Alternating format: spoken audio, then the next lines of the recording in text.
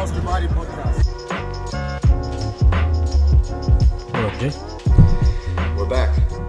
Who's been the best signing so far? Who's had the biggest impact new signing this year? Jumping right in like the cold water. You just gotta fucking jump in there. So, I'm gonna answer you straight up here. No bullshit. Number one has got to be... I'm gonna go with Ollie Watkins. Just on the standpoint that he's come in and completely given Villa a new dynamic to work with.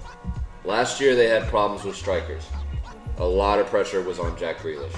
Yes, they've also signed Ross Barkley. Great signing.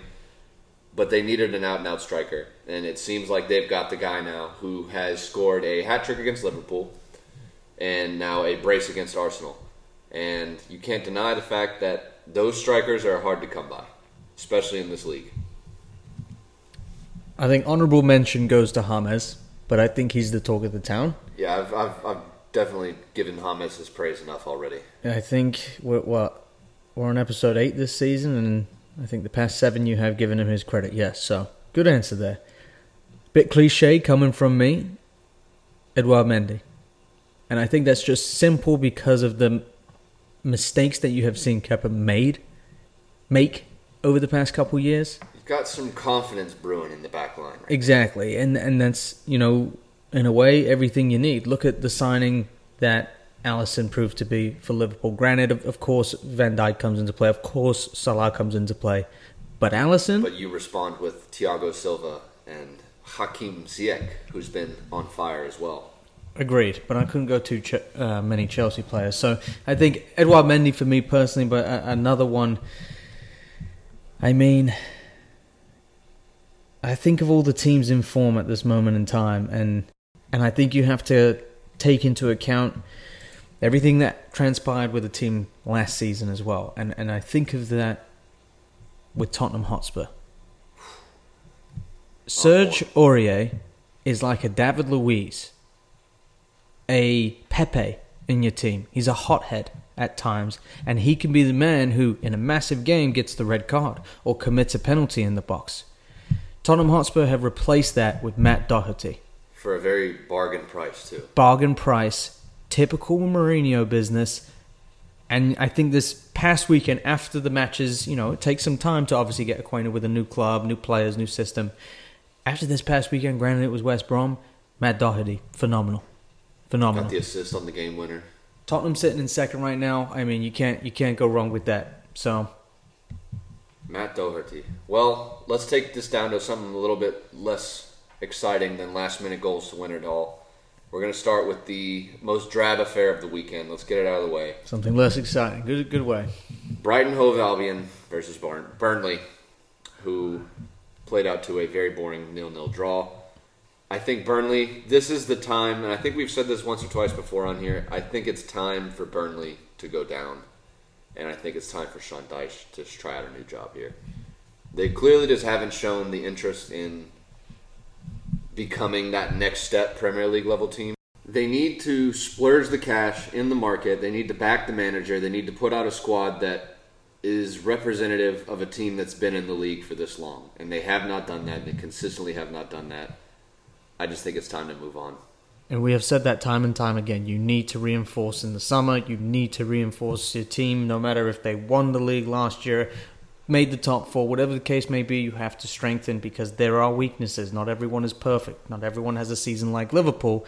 Otherwise, there'd be no doubt that this is the best league in the world, from the Spanish capital, from everywhere, right? Exactly. So, you never know what's going to happen in this. It's a reoccurring theme, and when that's a reoccurring theme, you can see that those types of teams go down. I do think it's time for Sean Dyche to move on. I think it's time for Burnley to completely start over again.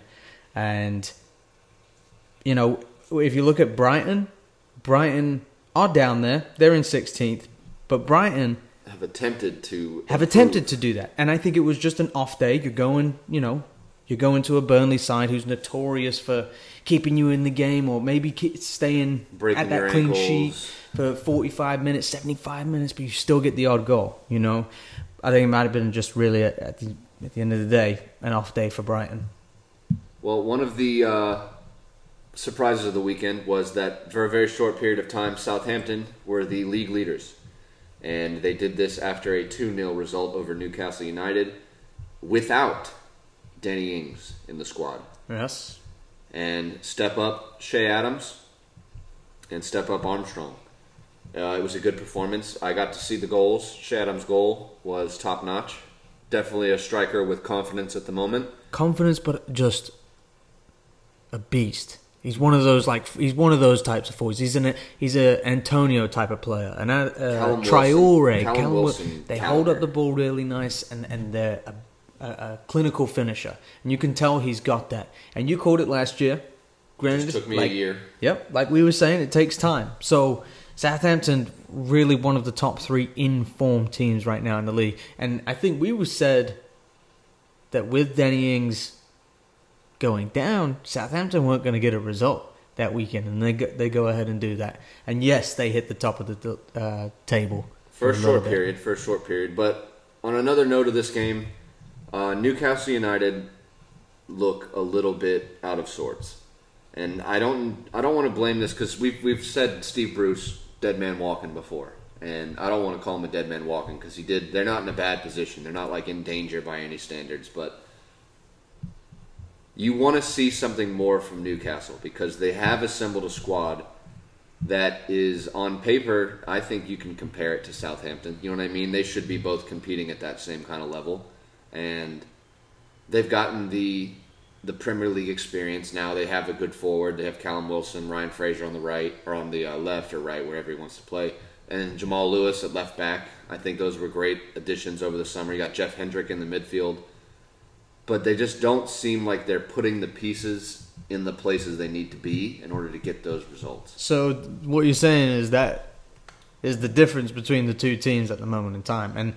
And you can say that you don't want to say that because I think at the end of the day we respected the job that Steve Bruce put together last season, and I think that's what you have to take into account now when it comes to the difference between Ralph Hasenhüttl and Steve Bruce. It's the manager at the end of the day that is getting these results and getting this team behind him, and they're understanding his tactics. They're understanding the formation that they're going out with every week in Southampton. But can you argue Southampton have a clear style that they're playing with as opposed to Newcastle, or do you think that they're just kind of putting the pieces in the right places? Yes and no, because I think with Southampton you've got almost every fitting piece to the puzzle. You've got 2 tall centre-backs, you've got a good keeper, you've got a dead ball specialist in James Ward-Prowse. You had, a 20-plus goal striker in Danny Ings.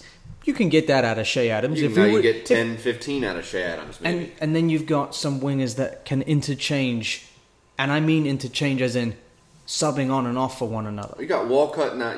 Walcott. You got Walcott now. You can place him as a starter or a bench player. And you've got Nathan Redmond, who I think has been, since the time he's been at Southampton, in my opinion, he's been very, very good. I think sometimes he doesn't score as much as he probably should. He doesn't have that output.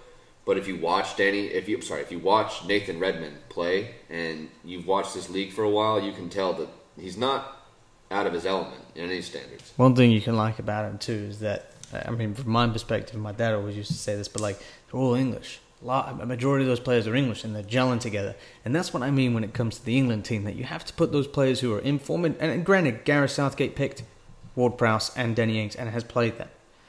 Would like to see Ward-Prowse in there a bit more, but I understand with whom we're dealing with on a daily basis right now. He's obviously trying to find his formation. But not to get off topic here, I think with Southampton, they're notorious for their academy.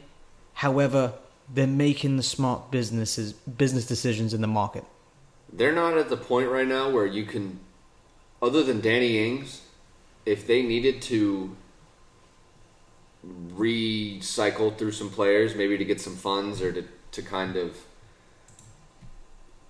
change something in the summertime, because inevitably big clubs come calling. You saw it with Pierre Højbjerg when going to Spurs over summer, and they haven't looked like they've missed him that much. But look at Højbjerg at Tottenham, and he's been doing extremely well. We can talk more about that later when we talk about Spurs, but I got nothing but good stuff to say about Southampton right now. I think that's why we have to concentrate on them exactly. a little bit here, is because the form that they're in, just to cap it off, this match, where do the two teams finish towards the end of the year? We've obviously had our predictions, but just now, after 8 games that you've been able to see these two teams, are Southampton top 6, top 8? I see Southampton top 10. I don't know. I think it's a long season, and they don't have like incredible depth. And I think if you lose Danny Ings long term for more than like 2 or 3 matches in a row, or Shea Adams, something happens going down, or James Ward-Prowse goes down, like that's going to be a big miss for them. And they don't really have the person to step up and kind of come right back in and keep them on that level. Shout out to Hassan Hoodle if he can manage someone to do that job. But I say Southampton 8, feeling good, and Newcastle, I think, I had them a little higher up, I believe, earlier on, but I can see them staying in this 11th through 13th place kind of finish. Yeah. So, next up, we had a marquee match of the weekend, and it was a match that some people thought would be the last for Sir Ole Gunnar Solskjaer at the helm at Manchester United. And like when your best buddy scores on you in FIFA, it's time to reel it in, and it's time to get the game together. And Ole did that. A resounding 3-1 result He against leant Everton. forward. You lean forward, and you there's no more talking at that point. None until you get the result, and he does it every time. But it's the talk of the town. He does it every time his job is on the line. So realistically, how long does Ole have? Or let me say, is his job actually even up for grabs? Do you think they truly back this guy? I just don't see how a club like Manchester United is going to ignore the fact that Mauricio Pochettino is on the market and available. We've said this. Fair point. We've said this thousands of times probably on this podcast, and you just got to... I mean, there's no way going around it. There's no way... I mean, obviously, he's done a good enough job to back it. But Pochettino is a class manager, and they need to be going for whoever they can get that's going to be an upgrade. If you're a team that's trying to win titles, bring in the person that you know everyone wants and is very capable of molding that Manchester United team and its academy into a very dangerous team. Ole did what he did last year, which, granted, nowadays, top 4 is apparently a good season for some clubs. It's an expectancy for others. Ole last year, I think any manager could have done that with that squad of players. If I told you tomorrow that Ole was sacked, and you've got over the international break to get this team in line for their next fucking result, and let's say they're playing West Brom next, could you field a winning team to beat West Brom yourself? I could. With that Man United squad. I could take a free kick myself to beat that West Ham. Guy subs himself on. Player manager. Yeah, of course. But, like, again, I think Man United right now, they're trying to go and show some merit to their organization. They're just not consistent. They want to show that they, at the end of the day, are going to respect someone who has given a lot to that club. If you think about him as a player, you handle those types of people with a lot of care when it comes to, when it comes to fruition. At the end of the day, that guy has a reputation at that club. Look at Alan Shearer when he went to manage Newcastle, though. I would say that was a pretty the fans might have loved it, and he was in there at a very weird time for the club. Obviously, I don't know many Newcastle fans. I can't say that his view was tainted by his tenure there, but it's something similar. And we're seeing something similar with Frank Lampard at Chelsea, and we're seeing Mikel Arteta come back and manage his club. Yeah, everyone. It seems like that's the way managers are going now, and the ones that can hit it. Hey, we saw Duncan Ferguson last year in Everton, and please don't bring that. You don't like that guy, but he loves celebrating goals. Oh man, come on! First match in charge, goes and does it against my Blues. Unbelievable. Well, typical. Speaking of the Blues, let's get back to the result and move this forward. 3-1 was the result for Manchester United. Bruno Fernandes stole the show. And Edison Cavani, the Matador, is off the mark for the Red Devils. Not what you want. if you're not a United fan and you compete for the top 4 year in and year out. You don't want Cavani to start scoring. He's a better option to Ighalo.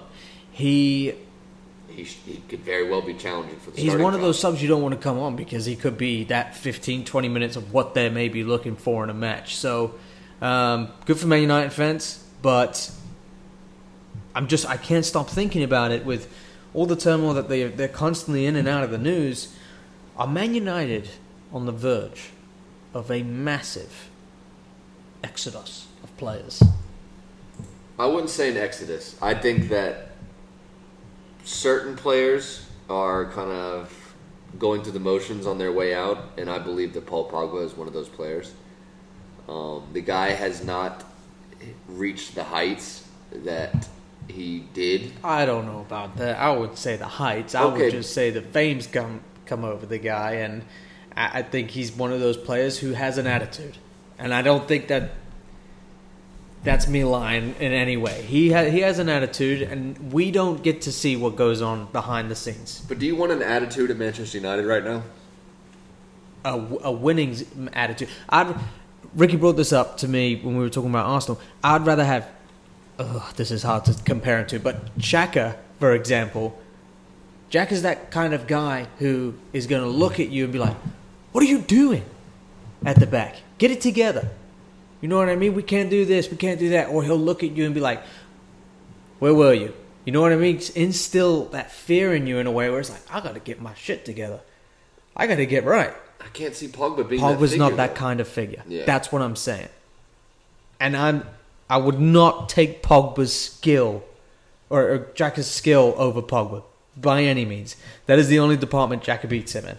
I mean, there's no denying the fact that Paul Pogba is a fantastic player.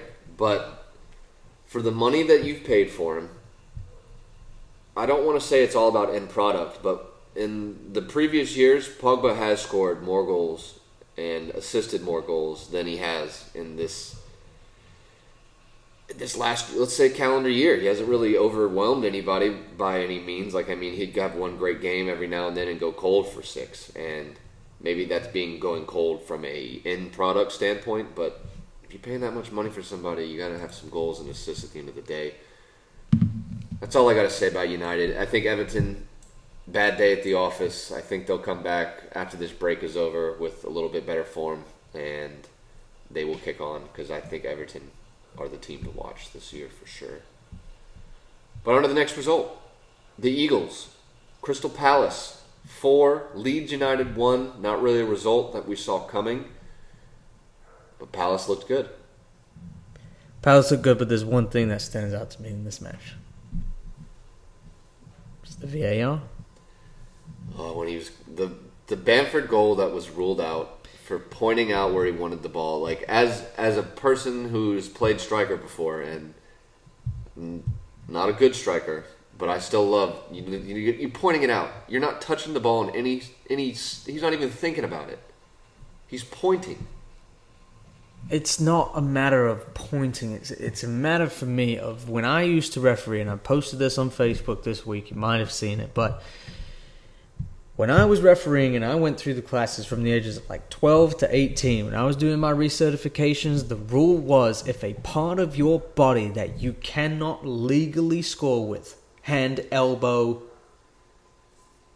arm, right? Forearm, shoulder it's a bit questionable. It throws it. It depends on the manner and everything like that. So it's up to the referee's decision. But arm, hand, elbow, when you look at that picture, it is never offside. Especially when I was refereeing, I would always give the striker the benefit of the doubt. I really would, because it's goals that you want to see in this game. But at the same time, you have to be professional in being a referee.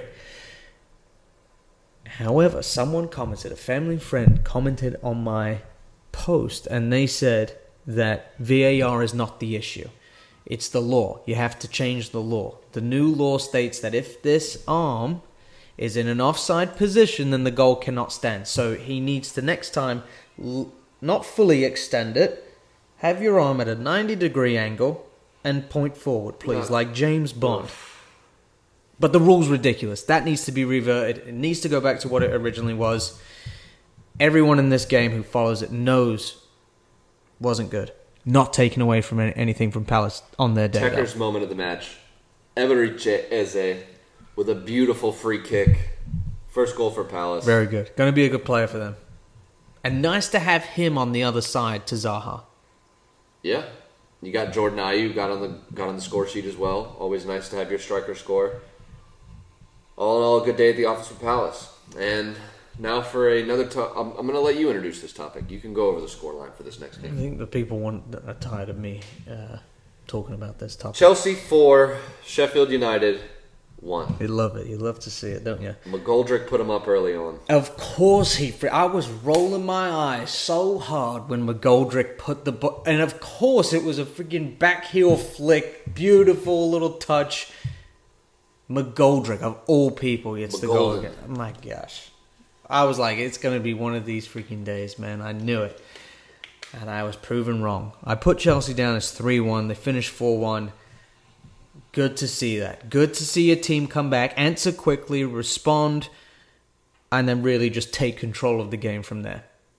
Hakim Ziyech, who we talked about a little bit earlier, has been I won't say most, because I think Timo Werner has quietly been very impressive. Like, he had a slow start, but he's kind of shown that he's found that eye for goal, and he's comfortable a little bit more now.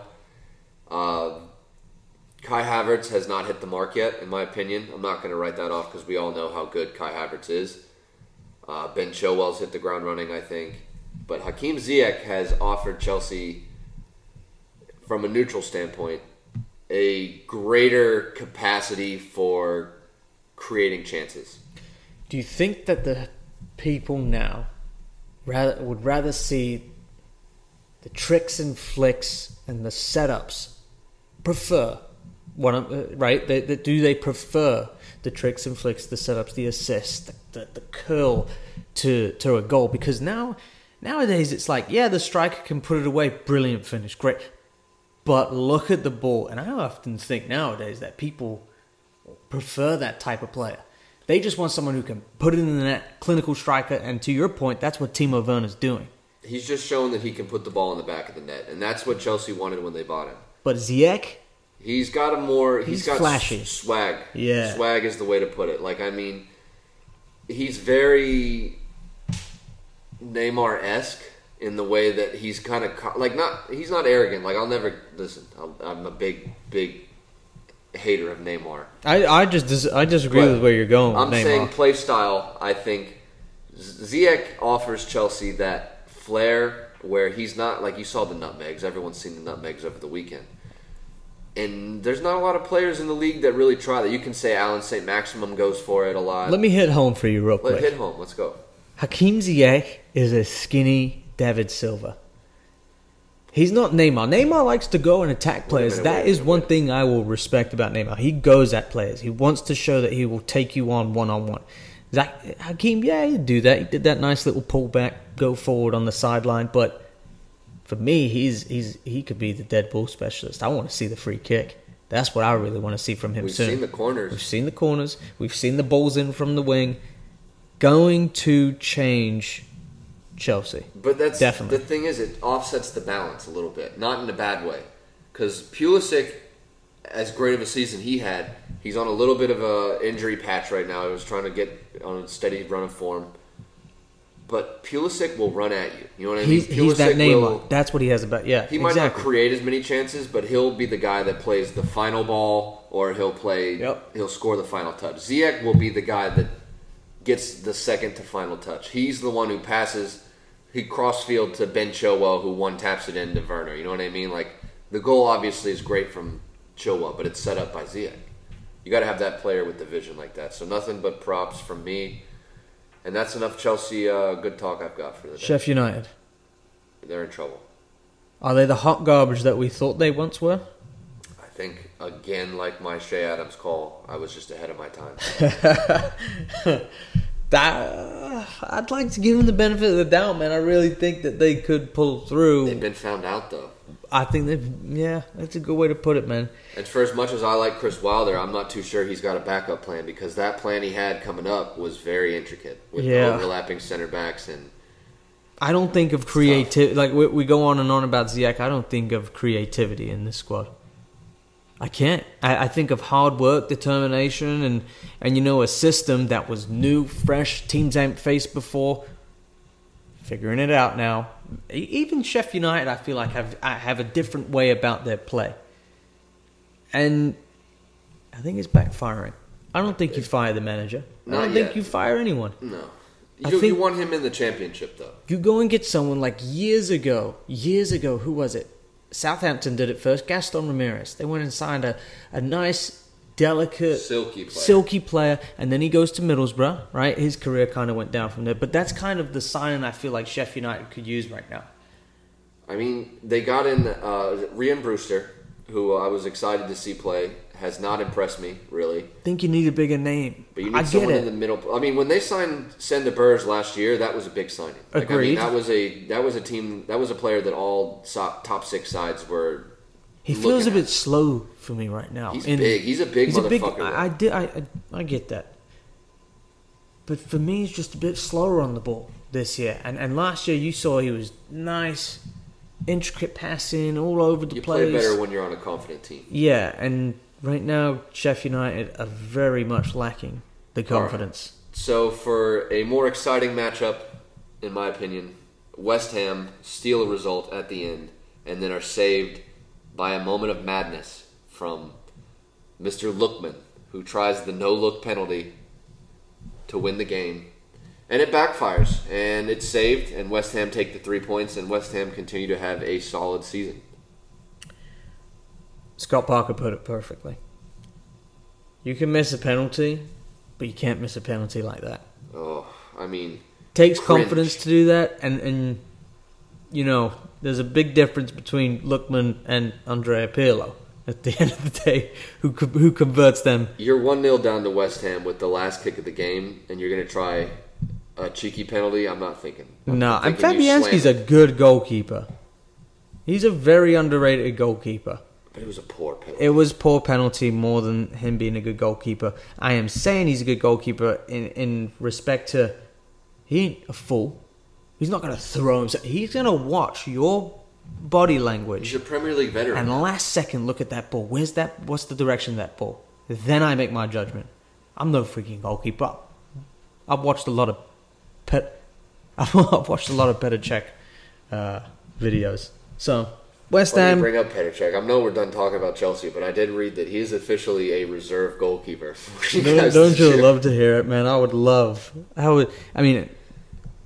wish health to everyone, but could you imagine? I mean, Petr Cech making a return. Off the bench, Petr Cech. Can I recommend something? I very rarely do this because I don't do this often to other players. I follow Steven Gerrard. I follow Messi, Ronaldo.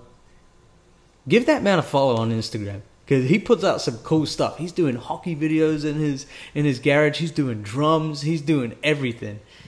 One of the best men out there. But not to get off topic, West Ham United, they grinded it out. They grinded it out, and I think the difference between who goes down this year was just showed in that match. West Ham, obviously in the relegation battle last year, they pulled through. They're kind of showing that mentality right now. I don't think they'll be in the relegation battle this year.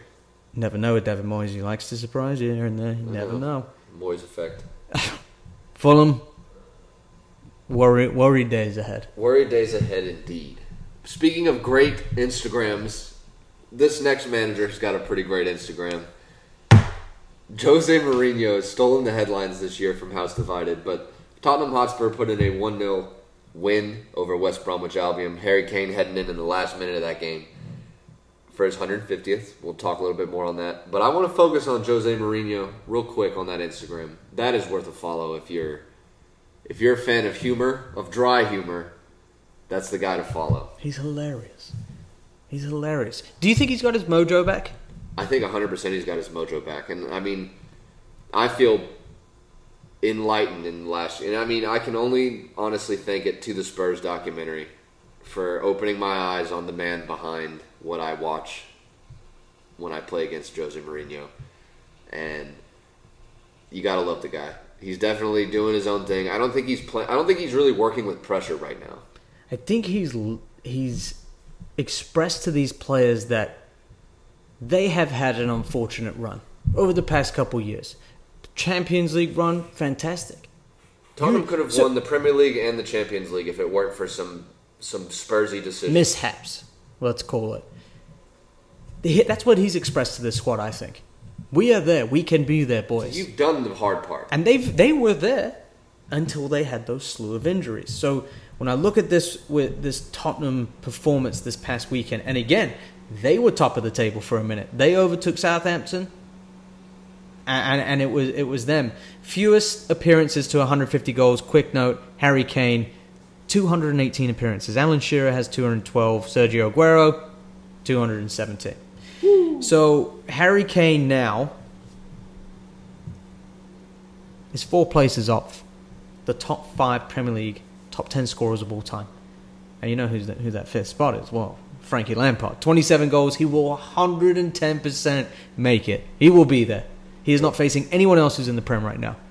I think if he stays injury-free and I don't want to call him leaving Tottenham. But if he stays in the league for his career, he will be the number 1 at the end of his career. Yes. Yeah. I think you cannot have those mishaps like we're talking about. And then I think he stays on. And, I mean, Tottenham, wow, to have that man, his entire career, props to you at the end of the day. The one thing I want to talk about this match real quick is that you saw Tottenham win ugly. And teams that win the league have to win ugly. More often than not towards the end, the latter stages of the year. Are Tottenham title contenders? Tottenham are indeed title contenders. This table is nowhere near complete. It's a bunch of lies looking at this table. And yeah, I think Tottenham are going to be right up there in the mix. I think Tottenham at times have looked more impressive than Liverpool this season. And Liverpool are up there.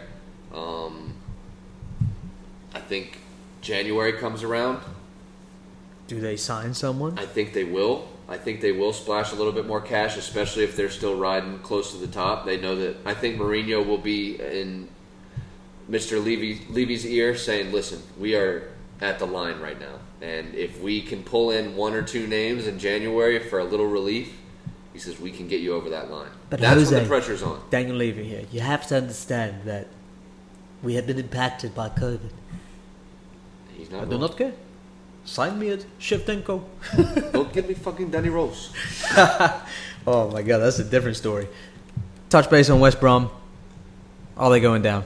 I think so. It's still tough for me to watch West Brom. I think it's still so early in the table that West Brom at times I've looked at them and think, well, they might be able to sneak in off of a good run of results if they can get something going. But I just don't see the squad quality to make it through, to make it out of that drop spot even. I think West Brom will go down.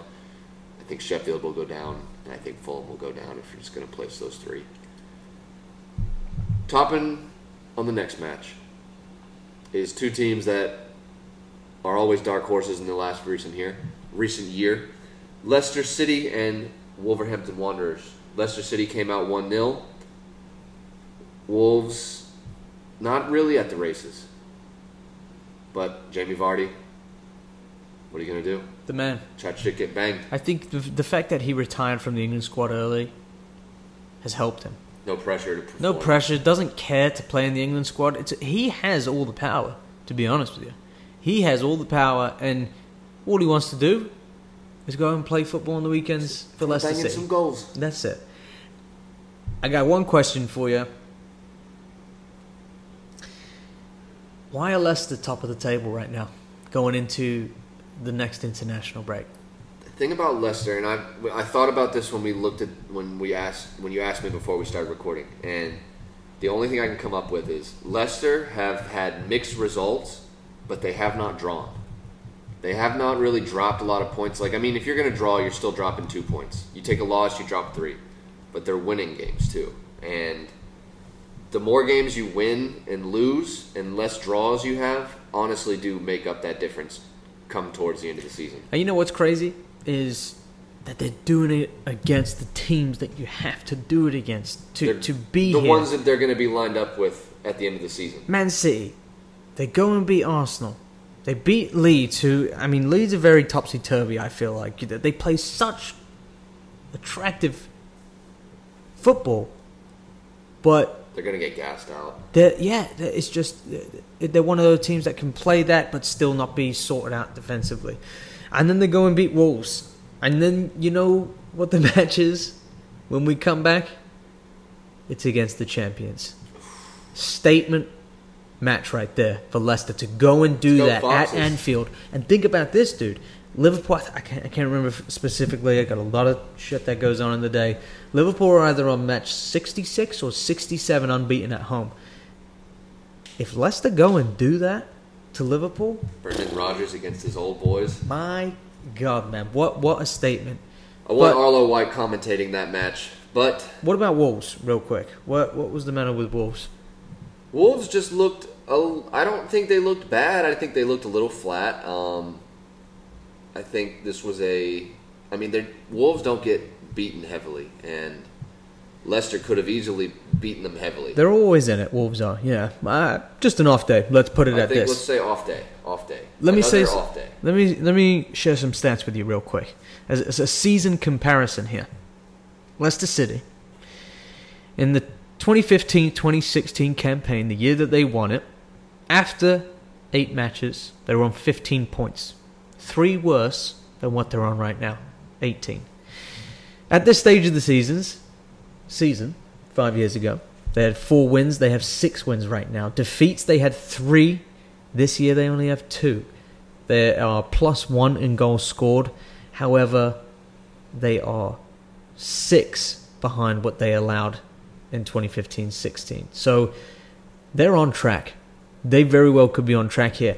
You said earlier, I don't trust this table.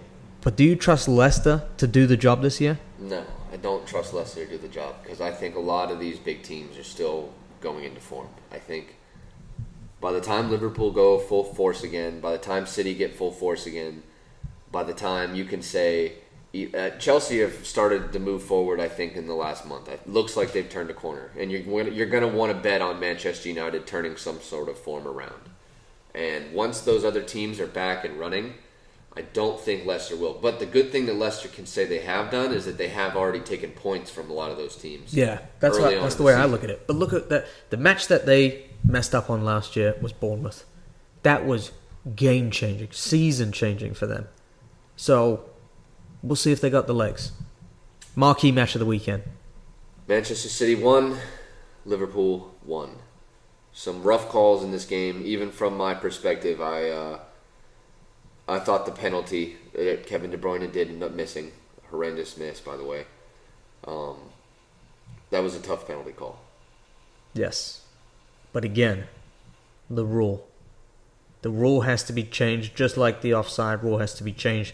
They are the 2 toughest rules to comprehend right now as a fan, as a commentator, as a player, everything involved, everyone involved. It's so hard right now to watch it. And what's even getting under my skin more, man, is they have the capability to see the exact same thing we're seeing. We get all the reviews, right? We get all the runbacks and slow motion. They get the same damn thing.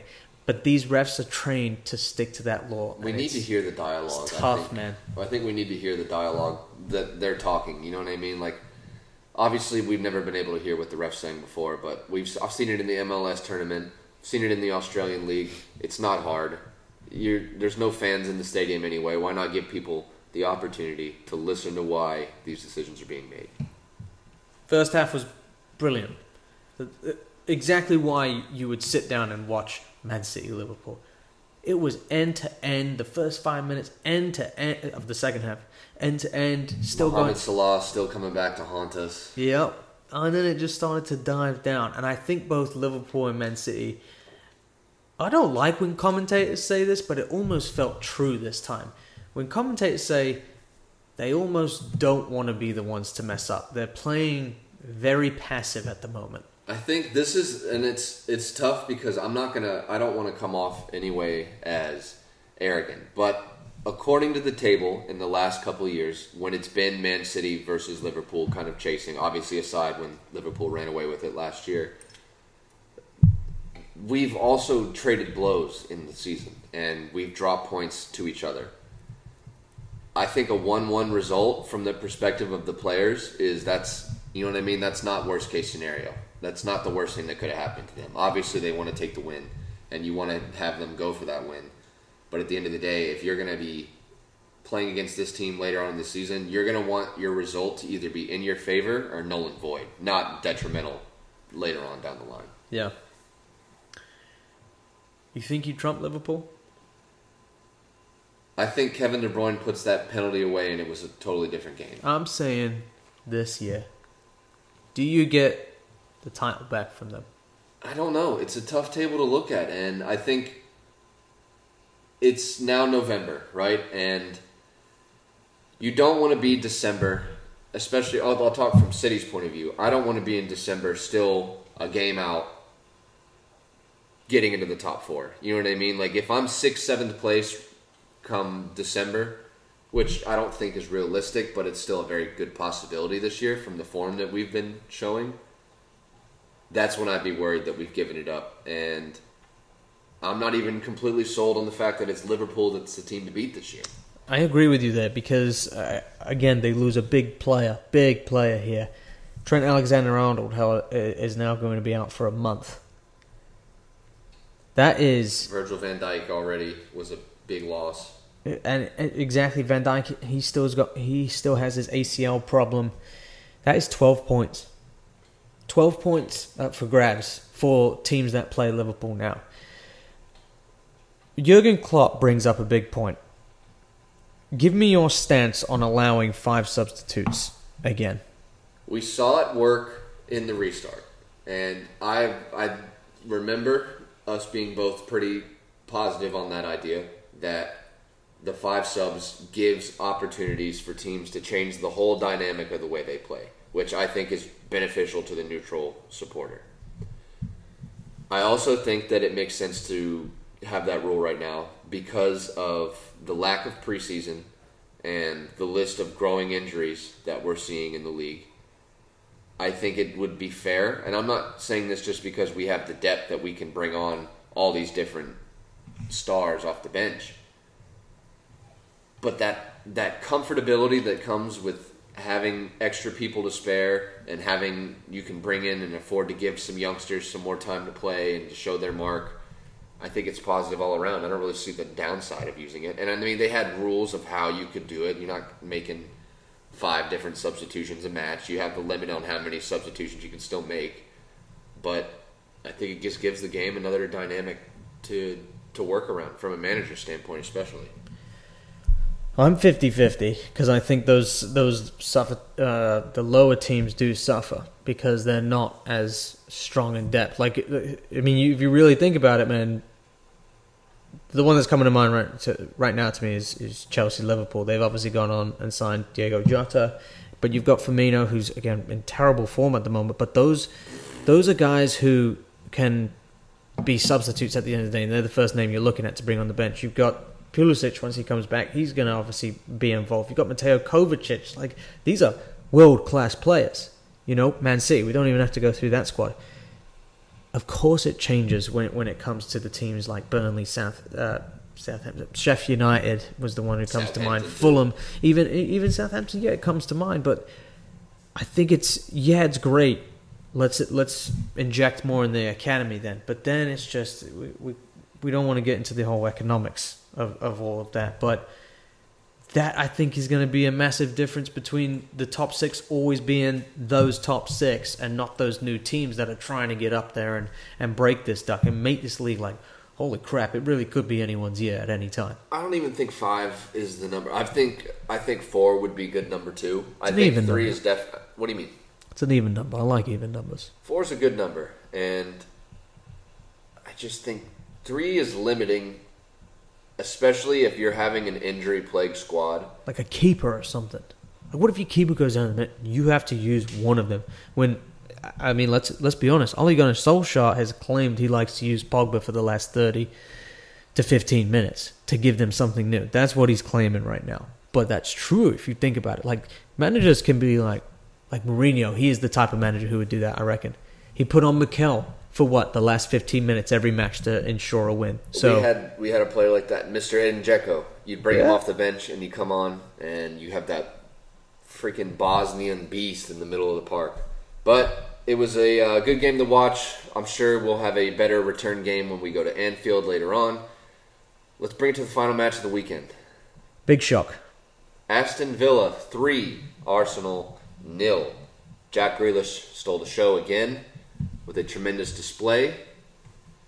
Ross Barkley put in a great performance as well, and their striker, who we were raving about earlier on, Mr. Ollie Watkins, scores a brace.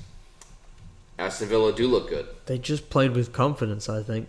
I think far more confidence than Arsenal was showing, and I think Arteta has given that stability as far as defence and what they're looking for. Granted, we're talking about them letting in 3 goals here at the weekend, but I think since he's been there, he's someone who has given them that defence, but now the opposite end of the pitch is suffering, which is not a common theme for Arsenal.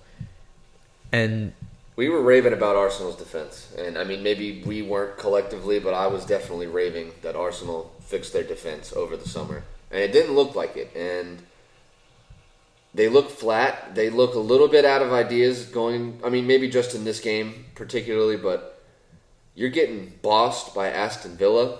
Last year, that would have been even more embarrassing. This year, you can kind of rest easy on the fact that Villa have put, 7 against Liverpool, so you can't be too abstract.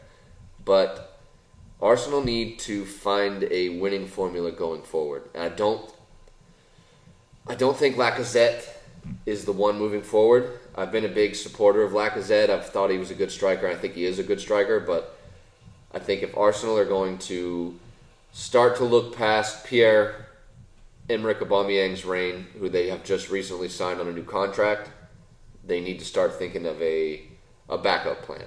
And look at Chelsea when you have Olivier Giroud, who could technically have done the job splitting it with Tammy, and they gave obviously Tammy more time last year. I think you need, from an Arsenal perspective, someone that you're going to bring in who's clearly world-class, clearly at a younger age, and let them adapt into the role. Were they right to extend Aubameyang? I think if you're going to keep one of the two of them, it was Aubameyang to keep. But they haven't let the other one go. That's the thing. We thought that there were going to be at least one sign of leaving. I also think now that if you're going to want some security and have a player Aubameyang is the man. You know what I mean? He's definitely way more of the man than Lacazette is. So now they can sell Lacazette because he's not on brand new wages and a brand new contract. They can keep Aubameyang and now have that solidarity that nobody's going to really come pick him up. They're not going to take him out of this contract. Yeah. Dip in form. Off game.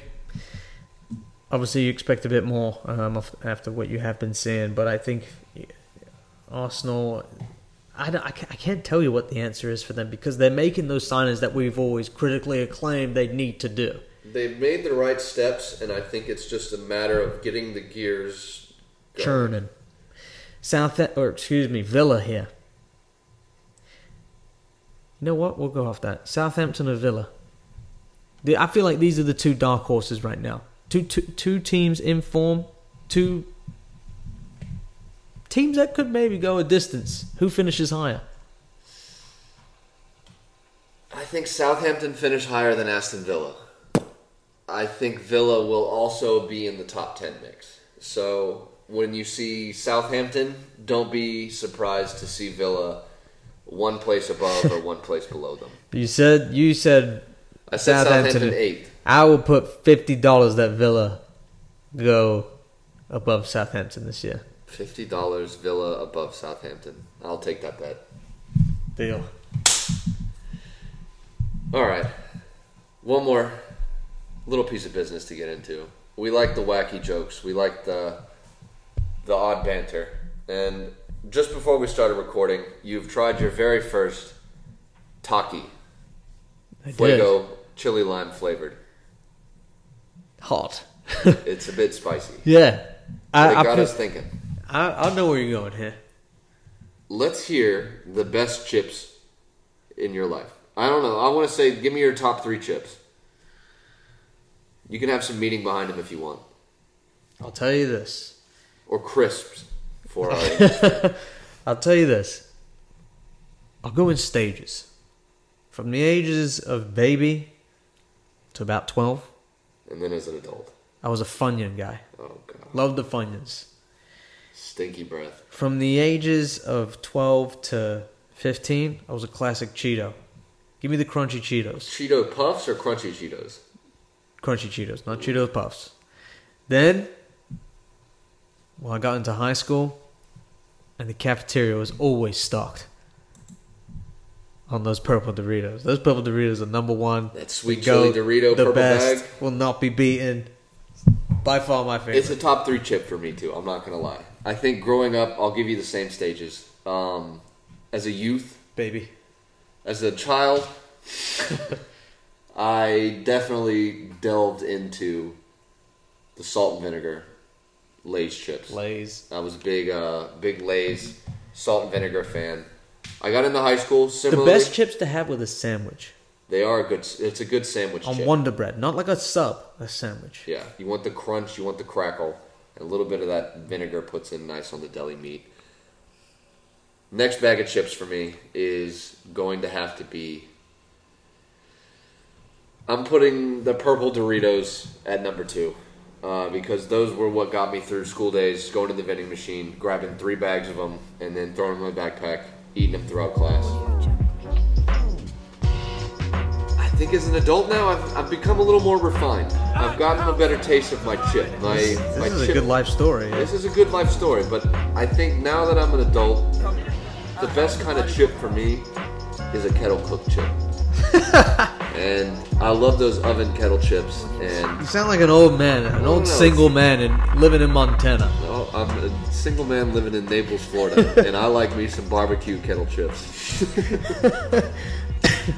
Well, I mean, hey, we'll put it to the people, right? Thank you everyone for listening. We'll check in after the international break.